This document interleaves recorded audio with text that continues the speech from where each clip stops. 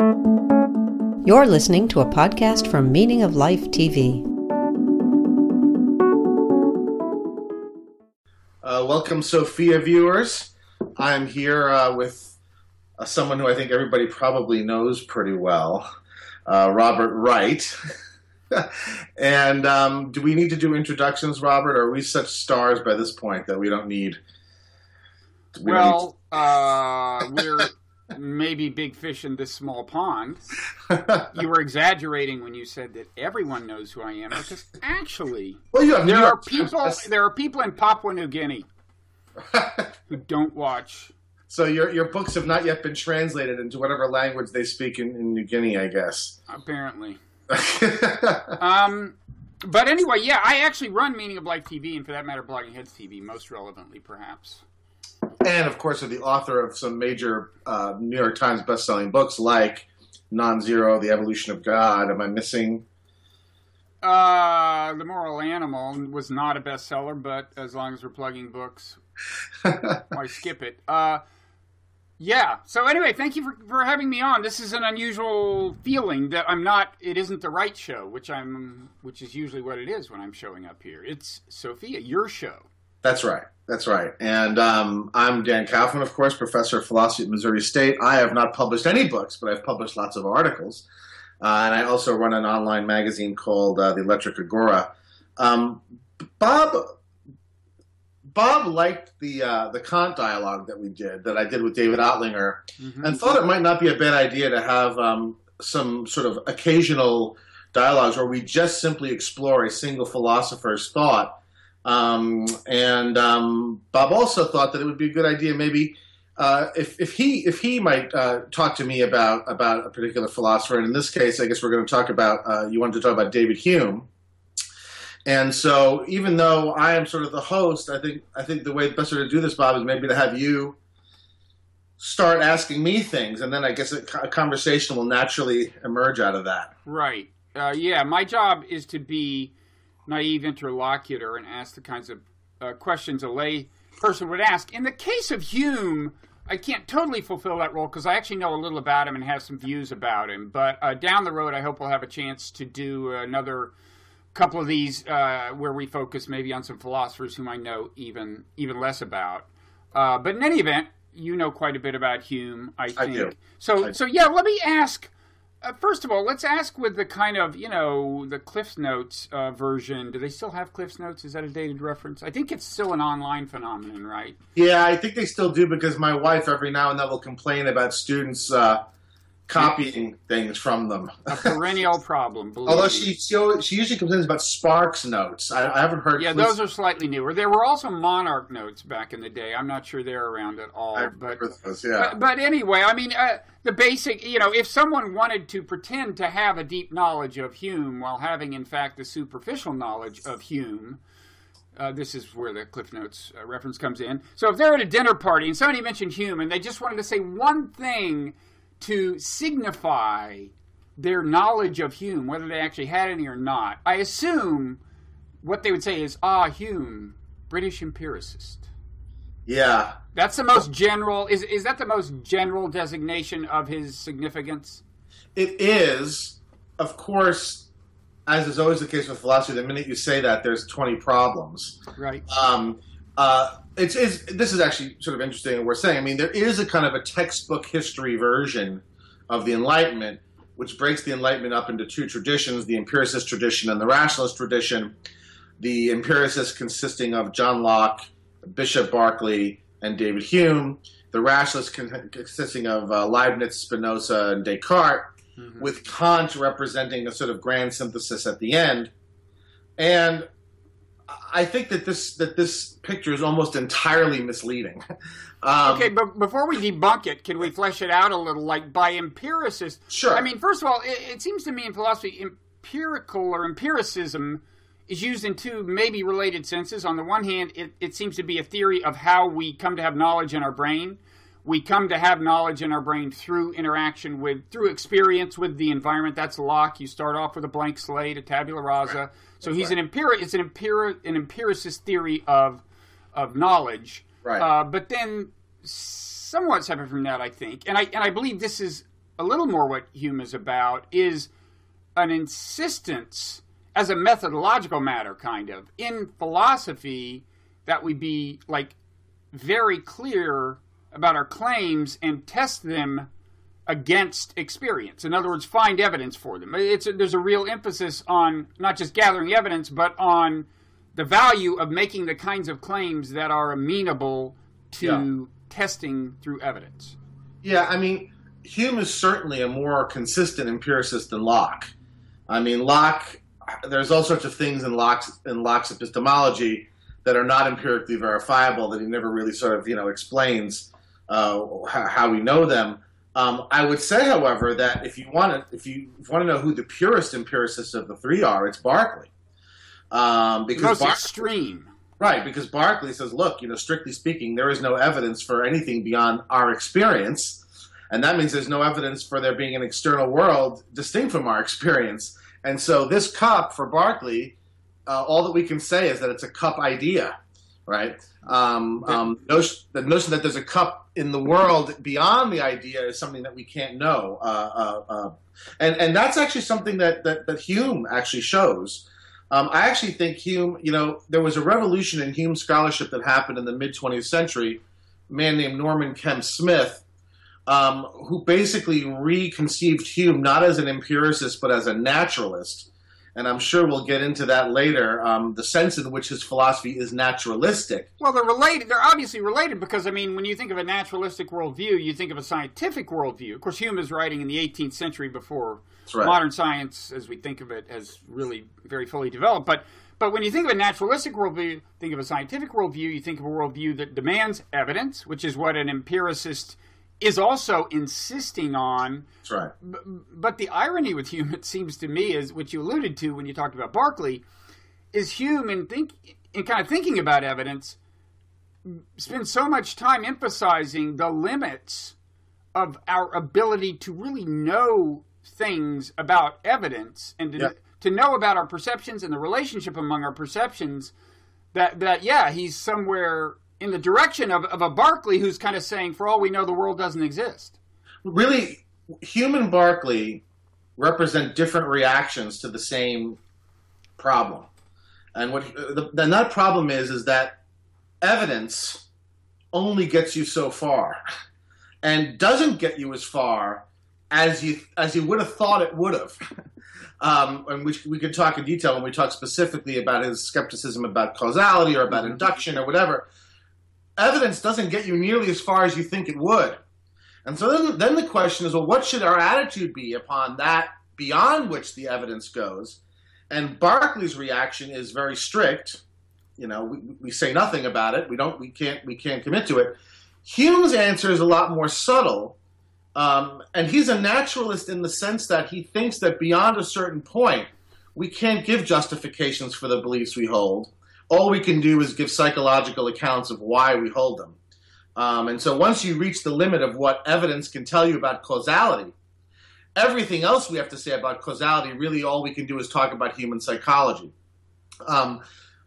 Beyond that, however, Hume also was of the view that it's pointless to try and live out the kind of view that Berkeley lives out. In other words, at the end of the day, Hume says, yes, the evidence only goes so far, we can only rationally prove so much, but at the end of the day, you simply believe anyway and you go about your business. He's got this wonderful line about, you leave the study, you go play a game of backgammon, you walk outside, and the skeptical doubts evaporate, even though they haven't been solved. Whereas Berkeley wants to say, Berkeley in that sense is almost more like a Pyrrhonist, like a Pyrrhonic skeptic from ancient Greece, who, if there's no evidence, you suspend belief, right? Hume says this is in violation of our nature. We don't live like this. Of course, you don't have to believe. And by the way, one interesting kind of connection to recent popular philosophical discourse. There's a lot of talk about us being in a simulation, right? These days, Elon Musk says he's pretty sure this is not base reality. We're in a simulation. He's pretty sure.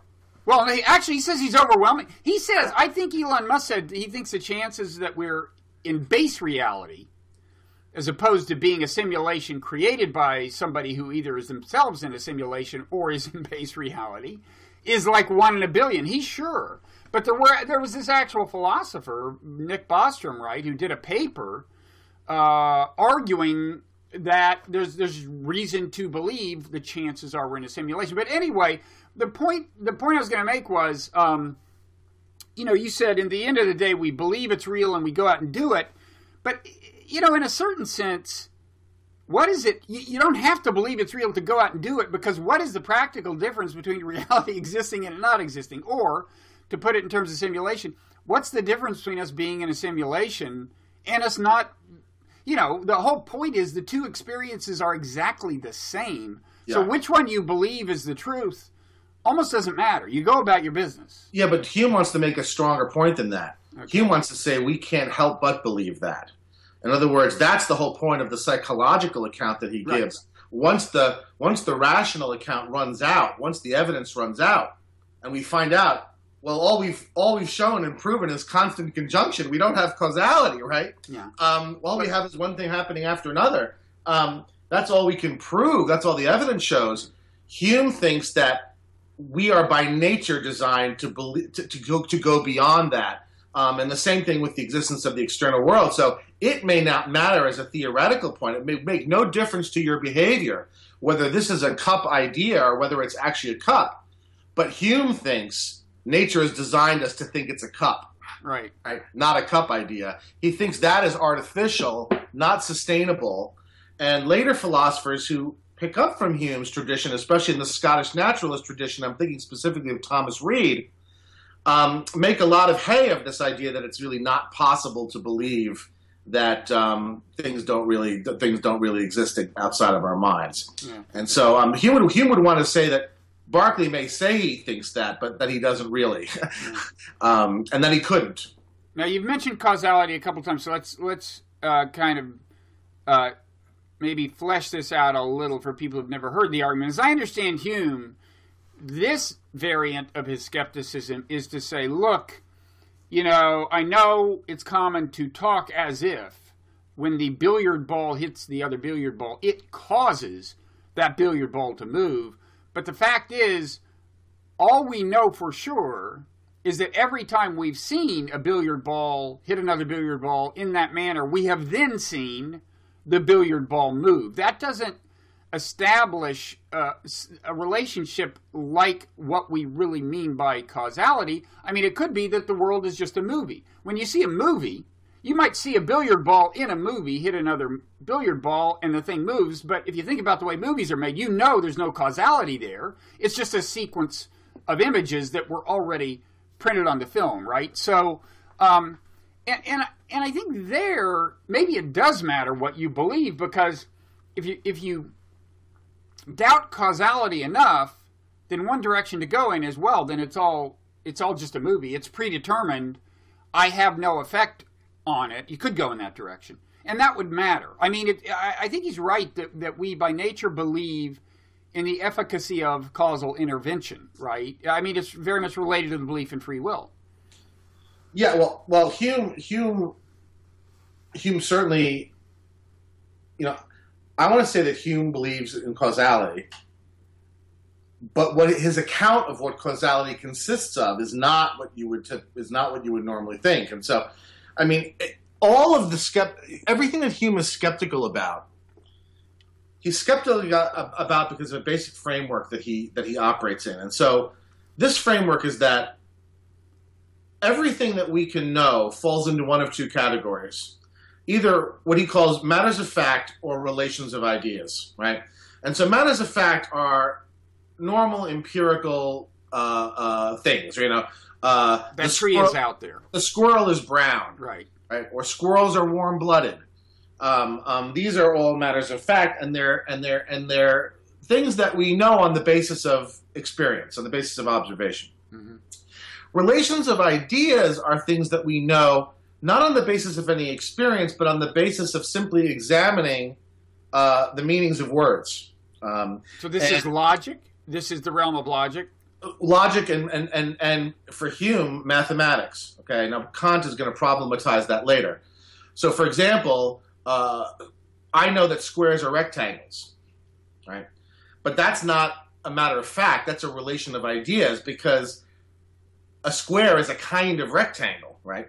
Mm-hmm. Right. So as Kant would say later, in an analytic statement, the meaning of the predicate is already contained within the meaning of the subject. Right. So Kant is the one who makes the distinction between analytic and synthetic, and those kind of roughly correspond to Hume's distinction, but not entirely. It does correspond to it. It corresponds to it well enough for the purposes of our conversation. So analytic is like the relationship among ideas, and synthetic is like statements about the reality we perceive. That's right. And one of the things to notice is that that relations of ideas, the type of knowledge that this consists of is non-substantial, right? These are essentially tautologies, right, or logical truths. They don't represent any new knowledge when you know something like this. And this is important simply because in order to understand the analysis. So taking that framework, let's look at causality. Hume says, and the billiard ball example is fine. So we want to say that the cue ball hitting the 8 ball made the 8 ball move, right? Where what we mean by made it move is that there's some, what Hume calls necessary connection between the hitting and the moving, right? Mm-hmm. And Hume then says, well, let's look at it. Let's see where this idea of necessary connection comes from. And he says, well, when I look at it, all that I strictly speaking observe is one event followed by another. Mm-hmm. The first event is the pool ball hitting the 8 ball, and the second event is the 8 ball moving. He says, nowhere do I actually observe the necessary connection. I simply observe the sequence of events. He says, so it's not a matter of fact, the knowledge of belief in necessary connection. He says, but it's also not a relation of ideas. It doesn't logically follow from a ball, the statement the 8 ball moved does not logically follow from the statement the cue ball hit it, right? And so it's not a relation of ideas either. And so Hume then concludes that the belief in causality, if what you mean is necessary connection, is not verifiable. It cannot be justified by any rational means.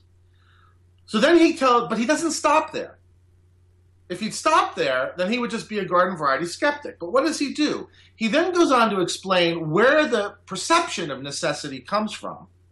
And he says that the perception of necessity comes from a habit that's developed in the mind as a result of seeing this constant conjunction over and over again, to where next time when we see the cue ball hit the 8 ball, we're already expecting the 8 ball to move afterwards. We mistake that expectation for a necessary relation between the events, and we project it into the events. Mm-hmm. So Hume thinks there is causality, but what causality is constant conjunction plus psychological expectation, right? If what you mean is necessary connection, there ain't no much such thing in the world. There's just events following other events. Now, but to be clear, there could be such a thing in the world, right? But it's just beyond the powers of our minds to state it with 100% confidence, because we have never seen all the possible cases, right? Who knows? Tomorrow the billiard ball will hit the other billiard ball and it won't move. Okay, well now there you're getting into a different question, and that's the question of induction, right? Right. And that he also has a story about. He also believes that so an induction is a belief in some future event based on events in the past, mm-hmm. right? And so, yes, part of what happens is when I see the correlation, when I see the constant conjunction over and over again, I develop an expectation that then leads me to inductively infer that it's going to happen again next time. But Hume wants to say the same thing about inductive inference. He wants to say, there's no evidence for this either. We simply see a lot of things happen over and over and over again, and thus we build in ourselves up a kind of psychological expectation or habit.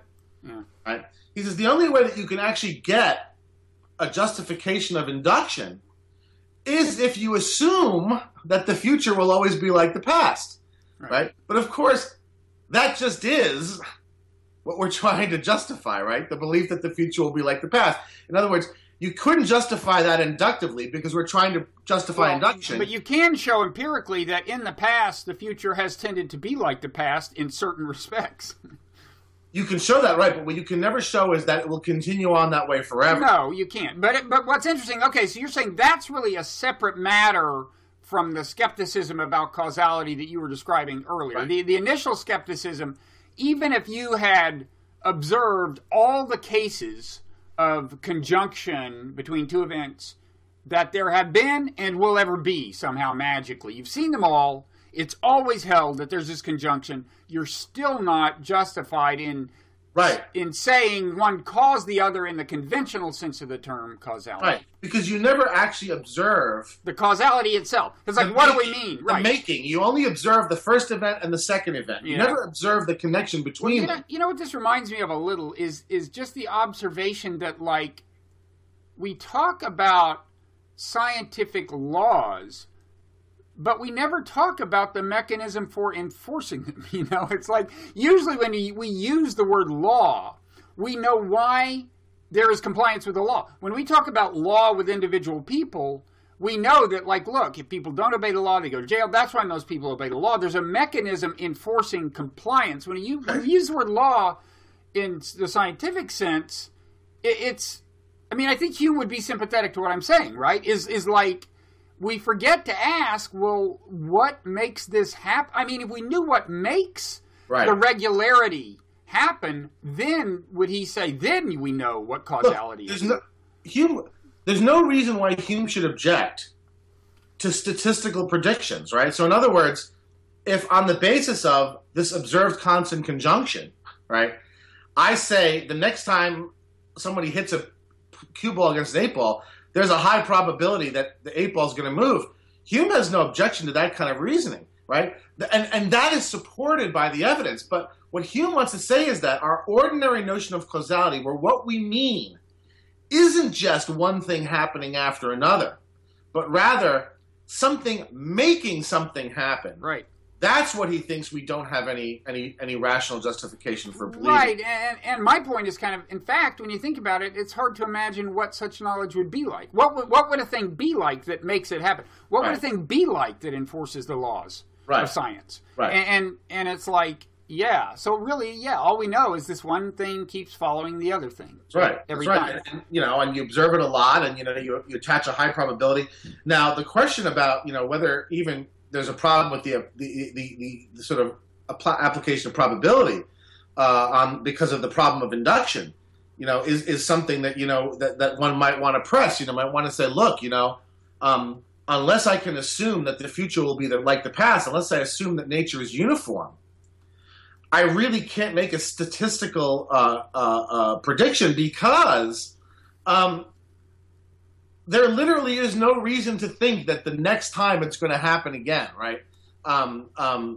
Hume argues that the belief that nature is uniform is at the heart of inductive inference, and so if you think that that's necessary, that you need to be able to demonstrate or justify the belief that nature is uniform in order to make inductive inferences, you might even be skeptical about probabilistic or statistical inferences. Okay. Let me ask you a question about metaphysics. When we emailed about what aspects of Hume's thought we might talk about, you mentioned metaphysics, and I don't really know anything about his metaphysics, although some of the things we've said are relevant, I'm sure. But so let me set up. So I'm very curious as to what you have to say his metaphysics were, but let me set it up this way. Kant, you had a very interesting conversation about Kant with David Ottlinger. Is that the way you pronounce his last name? Yes. So, one thing I learned in that is that there's actually some controversy over what Kant thought about a key issue. I mean, as I recall, this is what I learned from him. And the key issue is, I had always heard that Kant said, look, there is perceived reality. There's what we perceive. But beneath that, and beyond the powers of our perception, there's a deeper reality, a thing in itself, or a numinous thing, or something, and we will never know what that is. And now it turns out, again, I think there's more controversy about what his final views were on this matter. Yeah. But anyway, I think what I just described is the kind of Cliff Notes version, as the most common Cliff Notes version of what I would take to be his metaphysics, right? I mean, that's a metaphysical claim. Is that right? If you interpret noumena a certain way, then that would be the metaphysics, right? I mean, the noumenal realm would be the metaphysical dimension of his philosophy. Okay, why don't you say then what you mean by metaphysical? It's a word that sometimes people use it dismissively to refer to just like woo stuff, like Shirley MacLaine is getting all metaphysical, but there is a rigorous there is a serious philosophical concept of metaphysics. Yeah. What's the thumbnail definition of what we mean by metaphysics? This is actually really quite difficult to do. I mean, right. Traditionally, the word metaphysics refers to the most basic fundamental structure of reality, right? So for someone like Aristotle, the book, The Metaphysics, is devoted to understanding what the fundamental substance is. And the answer that he gives actually in the Metaphysics is interesting because it changes his mind from what he says in his earlier works. In his earlier works, he says that particular things are the most basic fundamental things in the world. And then in the Metaphysics, specifically in Book Zeta, he changes his mind and says, no, actually, Plato was right all along, and form is the most basic substance.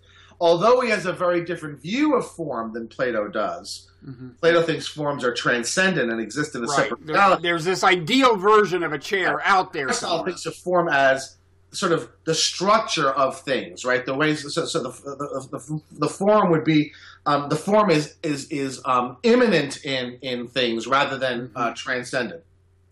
So traditionally, the idea of metaphysics is that it's the study of the most basic fundamental aspects of reality. But that definition is sort of hard to sustain once you get to the scientific revolution, because certainly it would seem, at least, that fundamental physics is the most basic study of the nature of reality, and I do think that metaphysics takes on a slightly different conception, and I think we can maybe actually tie Hume, Kant, and the logical positivists together in telling this little story. The logical positives being people who came later. Came in the 20th century. And basically insisted that the only valid kind of knowledge is science in a certain sense, right? It's claims that can be tested empirically is the only kind of claim worth even talking about. The logical positivists are essentially 20th century Humeans who rejected the entire continental tradition that took off after Kant, right? And I'll say something about that. I don't have to say very much to sort of situate them. So if you remember, I talked about relations of ideas and matters of fact. These exhaust the kind of knowledge we can have, according to Hume.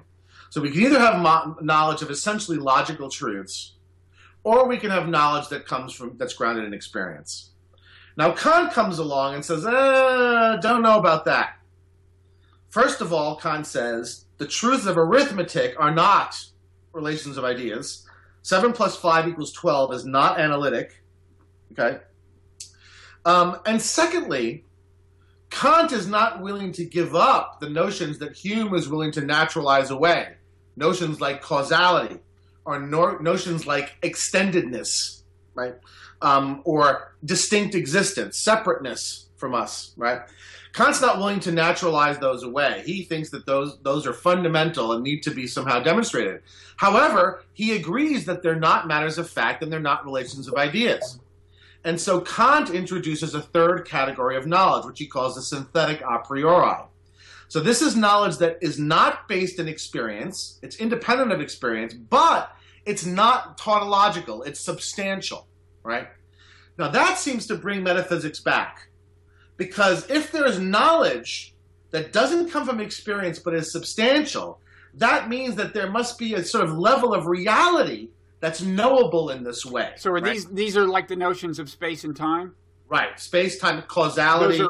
And causality is one. Yes. Okay, so those are a priori in the sense that they don't come from experience. They are prerequisites for having coherent experience. That's right. And that's what Kant calls what's called a transcendental argument. Mm-hmm. There has to be causality. There has to be these things, because otherwise the experience that we have would not be possible. Mm-hmm. Okay.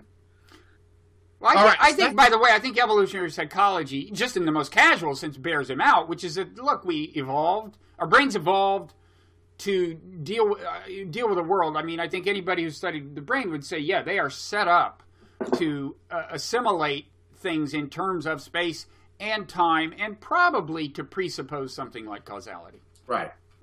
So, although Kant, of course, would not give any sort of evolutionary and naturalistic account. All these guys came before Darwin. But he gives us sort of what I said, it was a transcendental account, sort of an account in terms of how the ways in which they're necessary for the possibility of the experience we have.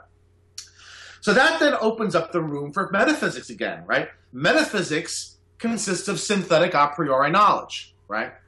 Now, of course, the problem is, but how do you get it, right? Right? That led 19th century philosophers, a lot of them, into all sorts of very speculative, hard to read. I mean, this is where you get all of your really tough early continental philosophy. And you get to the 20th century, and it was the logical positivists who said, no, we need to go back to Hume. But they did it even tougher than Hume. They didn't just say that matters of fact and relations of ideas are the only knowledge we can have. They said these are the only kinds of meaningful statements there are, right? So in other words, it's not just a criterion of justification. It's a linguistic criterion. Mm-hmm. And so any statement that's not empirically verifiable or a logical truth is literally meaningless, like as if you and I just started making noises, okay? Mm-hmm. So they thereby, the positivists, in one swoop, dispense of all metaphysics, all ethics, all normative value judgment type statements wind up being, strictly speaking, meaningless on this view. That's why you could have a book like A.J. Ayer's Language, Truth, and Logic, which is sort of the manifesto of logical positivism. The book is like this big. Because there's so little, right? Yeah. There's so little that, And it will be the last philosophical book, right? Because from there on out, it's just science. That's right. Wittgenstein famously in the Tractatus, when he was still, at least according to some people, in that mood, said everything that cannot be stated in this way literally cannot be said. Well, right, but that's the utterance that is kind of famously ambiguous, right? And the logical positivist seized on it as meaning what they meant, whereas Wittgenstein ultimately, at least, meant it more in the way a mystic would mean it. There's no point in talking about certain things, but that doesn't mean they're not true. I think that's right. I think the logical positivist clearly misunderstood him. Wittgenstein himself said that they misunderstood him. Wittgenstein famously rejected the introduction that Russell wrote for the Tractatus because Russell misunderstood him. So I'm agreeing with that entirely. I'm simply sort of trying to situate this arc, right? So metaphysics falls on hard times again once the positivists come along.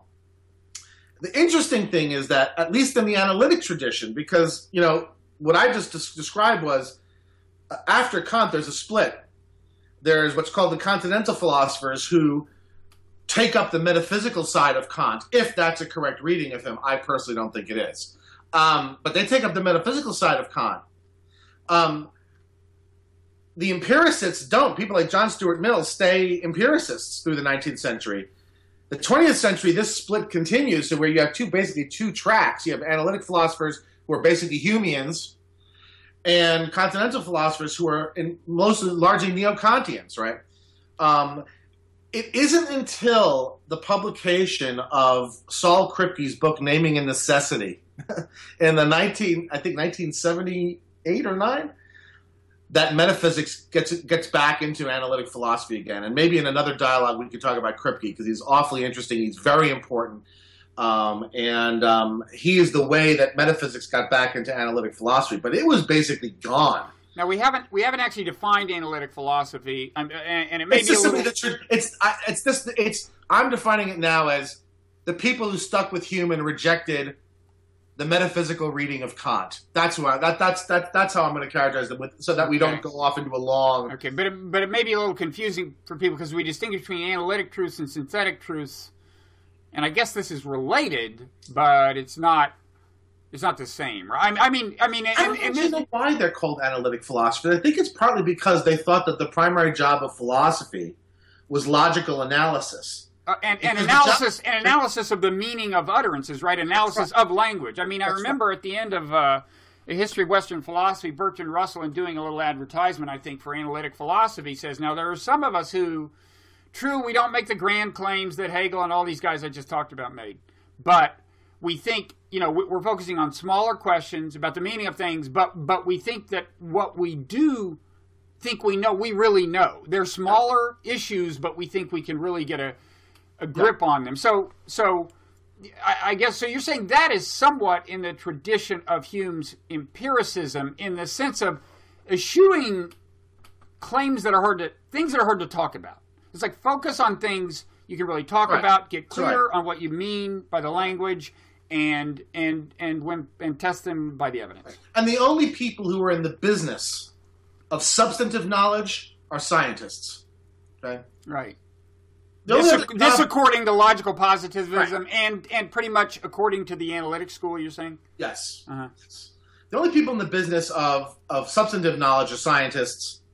What philosophers do is they do what's called conceptual analysis, and so they use the tools of logic and linguistics to analyze concepts and statements for the purposes of clarification, right? Mm-hmm. So a philosopher, scientists go out and confirm hypotheses, but a philosopher might clarify what one means by confirm, right? Mm-hmm. And so half the philosophy of science is about what do you mean? What does confirm mean? What do we mean by confirm? What is it to confirm a hypothesis, right? So they're not really in the business of substantive knowledge. Philosophy is in the business of linguistic and conceptual housekeeping, so to speak. Right. And the continental tradition doesn't accept this at all. I mean, the continental tradition has always thought that philosophy is also in the business of substantive knowledge, but that's because they come out of the idealistic tradition after Kant that takes Kant as being metaphysically inflationary rather than as metaphysically very limiting, which is how I see it. You're saying the continental, and first we should say, okay, so we had this dichotomy at the beginning: empiricism, the empiricist versus the rationalist. Right. Now, if people were paying attention, they may have noticed the empiricists were either British, Irish, or English, Irish, or Scottish. That's why it's called British empiricism. The rationalists were all living on the continent, the ones I think you named. And I don't think that's an accident. Right. And I think these philosophies do respect certain national temperaments and other deep things that I think are actually very interesting. But yes, you're absolutely right. I mean, there is something very British about the analytic tradition. And it's not until the 20th century that you have an offshoot of it in Europe. That's the Vienna Circle. Right, so they're the logical positivists. There you start having empiricist-minded philosophers in Germany and Austria. But for the most part, it's a very Anglo-Saxon tradition, right? Okay. So to get back to Hume's metaphysics, Hume doesn't think there is any metaphysics, right? Because that's what I was going to suspect, is that he wouldn't. Although, I mean, on the one hand, I would think he would be sympathetic to that Kantian claim I characterized, like, all we know is surface reality. Hume's on board so far, right? All we know is that we have the perceptual experiences we have. We don't know what lies beneath them. But Kant seems more confident that something lies beneath them. There's a more fundamental reality, and Hume is just agnostic. Yeah, but I'm almost wondering, that depends on the specific reading of Kant. I mean, that assumes that you take the noumena as a sort of a separate world, as opposed to the way I think the noumena should be taken. And Ottlinger, in our dialogue, said there's two ways you can look at the noumena. Right. The noumena aren't a separate set of things. They're simply the phenomena when one imagines them not from any perspective, in other words. In other words, Right. The noumena the view from nowhere. Right. The noumena is what results when you artificially take the view from nowhere, which you can't really do. Right. That's why, in a sense, the noumena are unknowable. It's not because they lie in some far reaches of the world that you can never reach, like Plato's forms. Rather, it's simply a matter of, when we think of reality from no perspective, right? Then what you're left with is a noumenon, right? And that's not an object of knowledge. An object of knowledge is that which is understood from a perspective, right? Mm-hmm. Through the categories of the understanding and the categories of the sensibility. And so, I don't take Kant idealistically. And none of the analytic philosophers do. So the way you're taught Kant even will be very different in an analytic program. Well, this is what I was saying. I learned from listening to your conversation with David Ottlinger is the view I presented of Kant is I think fairly commonly presented one. I'm not sure, but it's the one I had going into that. Now I realize there's a dispute over how you should take Kant's metaphysics. But in any event, I would think that Hume, I would have suspected what you said, which is Hume basically doesn't have a metaphysics because he, less ambiguously than Kant, just wants to stop at the surface appearance. All we know is there's a surface appearance. Who knows what could be underneath it? Computer code could be underneath it if we're in the simulation, but we just don't know, and that's all you can say. Well, he doesn't stop at the surface appearances. He does give psychological accounts of the reasons for our believing beyond the appearances. In other words, he does want to account for why we believe it beyond the appearances. Yeah. He just doesn't think that can be a rational story. That's going to be essentially a mechanistic story. Right. It's going to be a story about how the human mind works. Right. And his is basically a crudely associationist psychology, right? So we connect things together that look the same, or that happen close to each other, or that happen one after the other in time, and then that causes us, in a sense, to make judgments beyond what the evidence, strictly speaking, can justify, right? And so it's not that he doesn't want to go beyond the appearances.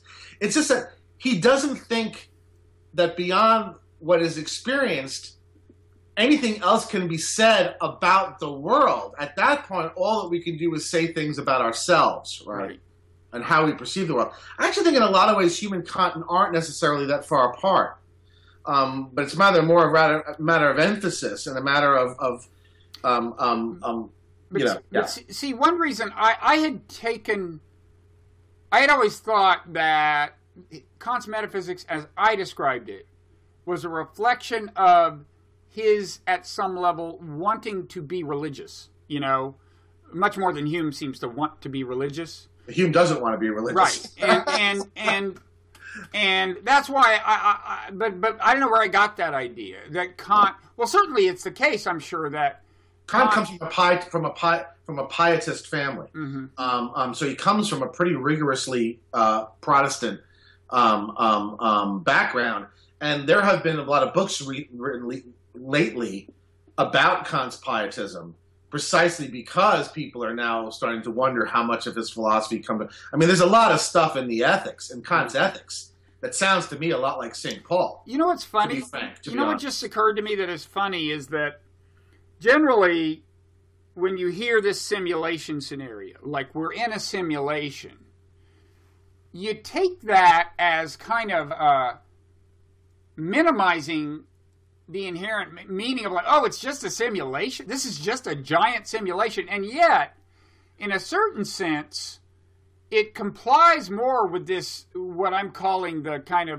more common interpretation of Kant, because it does say there's something down there that we can't see. It's the computer code. It is underlying this reality. There is a thing in itself. There is something noumenal that we can't perceive. That, in the context of Kant, is an assertion that's taken to be less in the way, to do less in the way of minimizing reality, right? That's taken as being more compatible with the view that there's some deep meaning in reality, whereas Hume is taken to be less so, and the simulation is taken to be least so of all. And yet what I'm saying is the simulation, that there's arguing that the simulation scenario posits something deep that we cannot apprehend, if nothing else. I mean, not to mention the fact that there's presumably, in some sense, a purpose. I guess there's some reason they started the simulation, But anyway, I guess look, this really does depend on how you read the noumenon in Kant.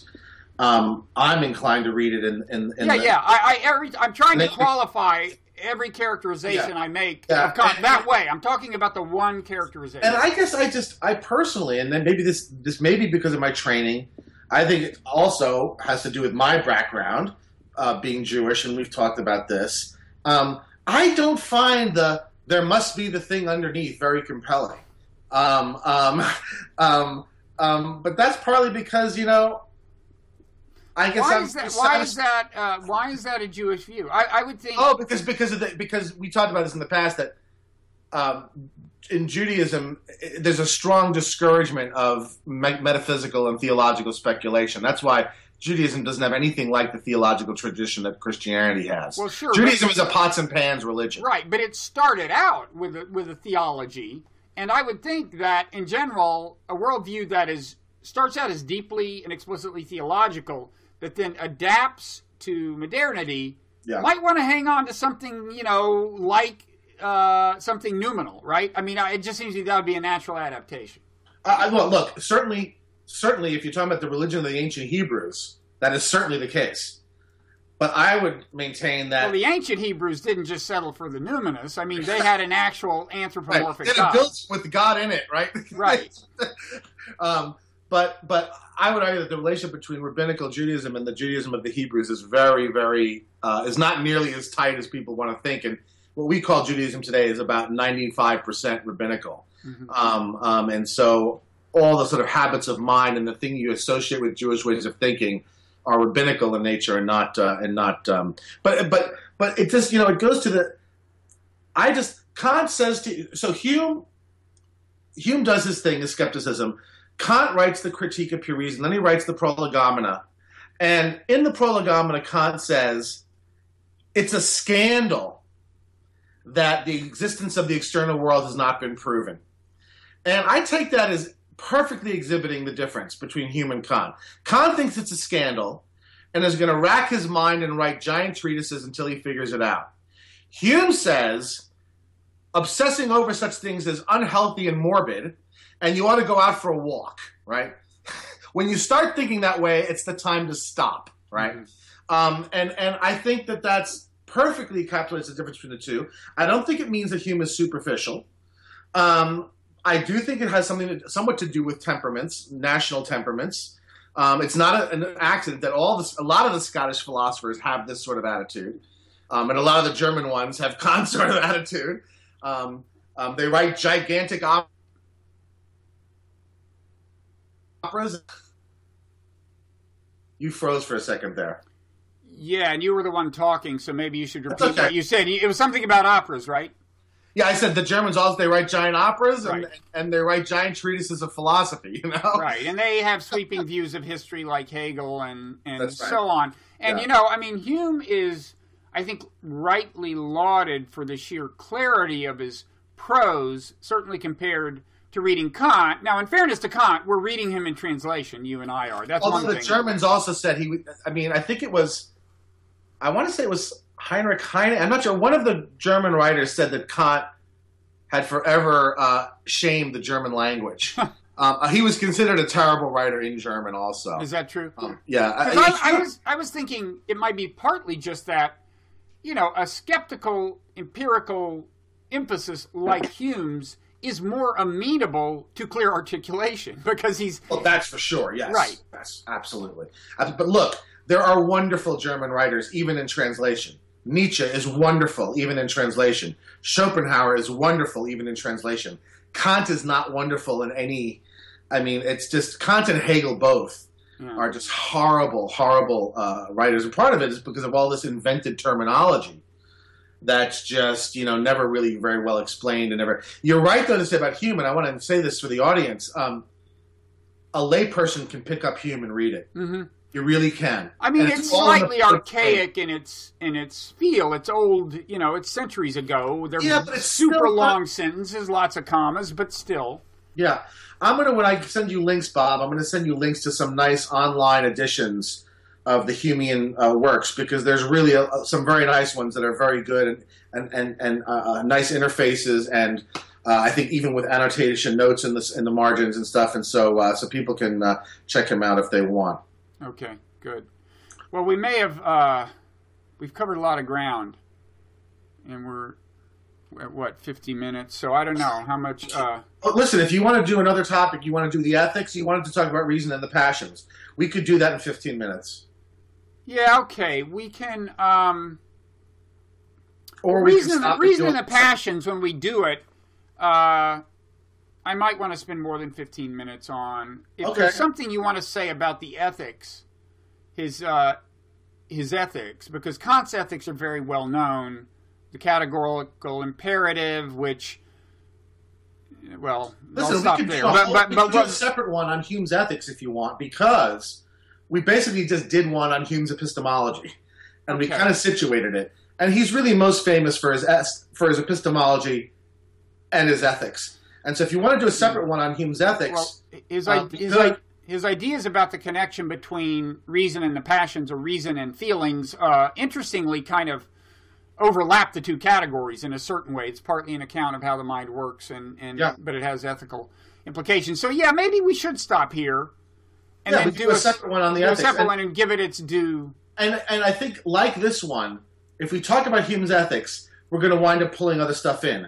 Right. We're going to wind up talking about Aristotle. We're going to wind up talking about Kant. Right. We're going to wind up talking about Mill. And so I think we'll have enough material there to do another hour on that topic. So I'm happy to stop now and do Hume's ethics in a separate dialogue. Okay, so we're leaving them on the edge of their seats, which is exactly how you want to leave them.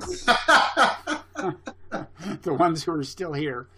The ones who are still in the theater. The three still occupied seats feature people on the edges of them. Okay. Well, that was a lot of fun. So we'll do this again. Yeah, thank you very much, and we'll do this again soon. Thank you. All right, bye-bye. Thanks for listening to Meaning of Life TV. You can help support this content by remembering to like us on Facebook and follow us on Twitter. You can subscribe to all Meaning of Life episodes or to a specific program by going to our subscribe page at meaningoflife.tv/subscribe. There you can sign up for podcast downloads via iTunes or Stitcher, or you can subscribe to our email and we'll send you an alert every time we post a new episode.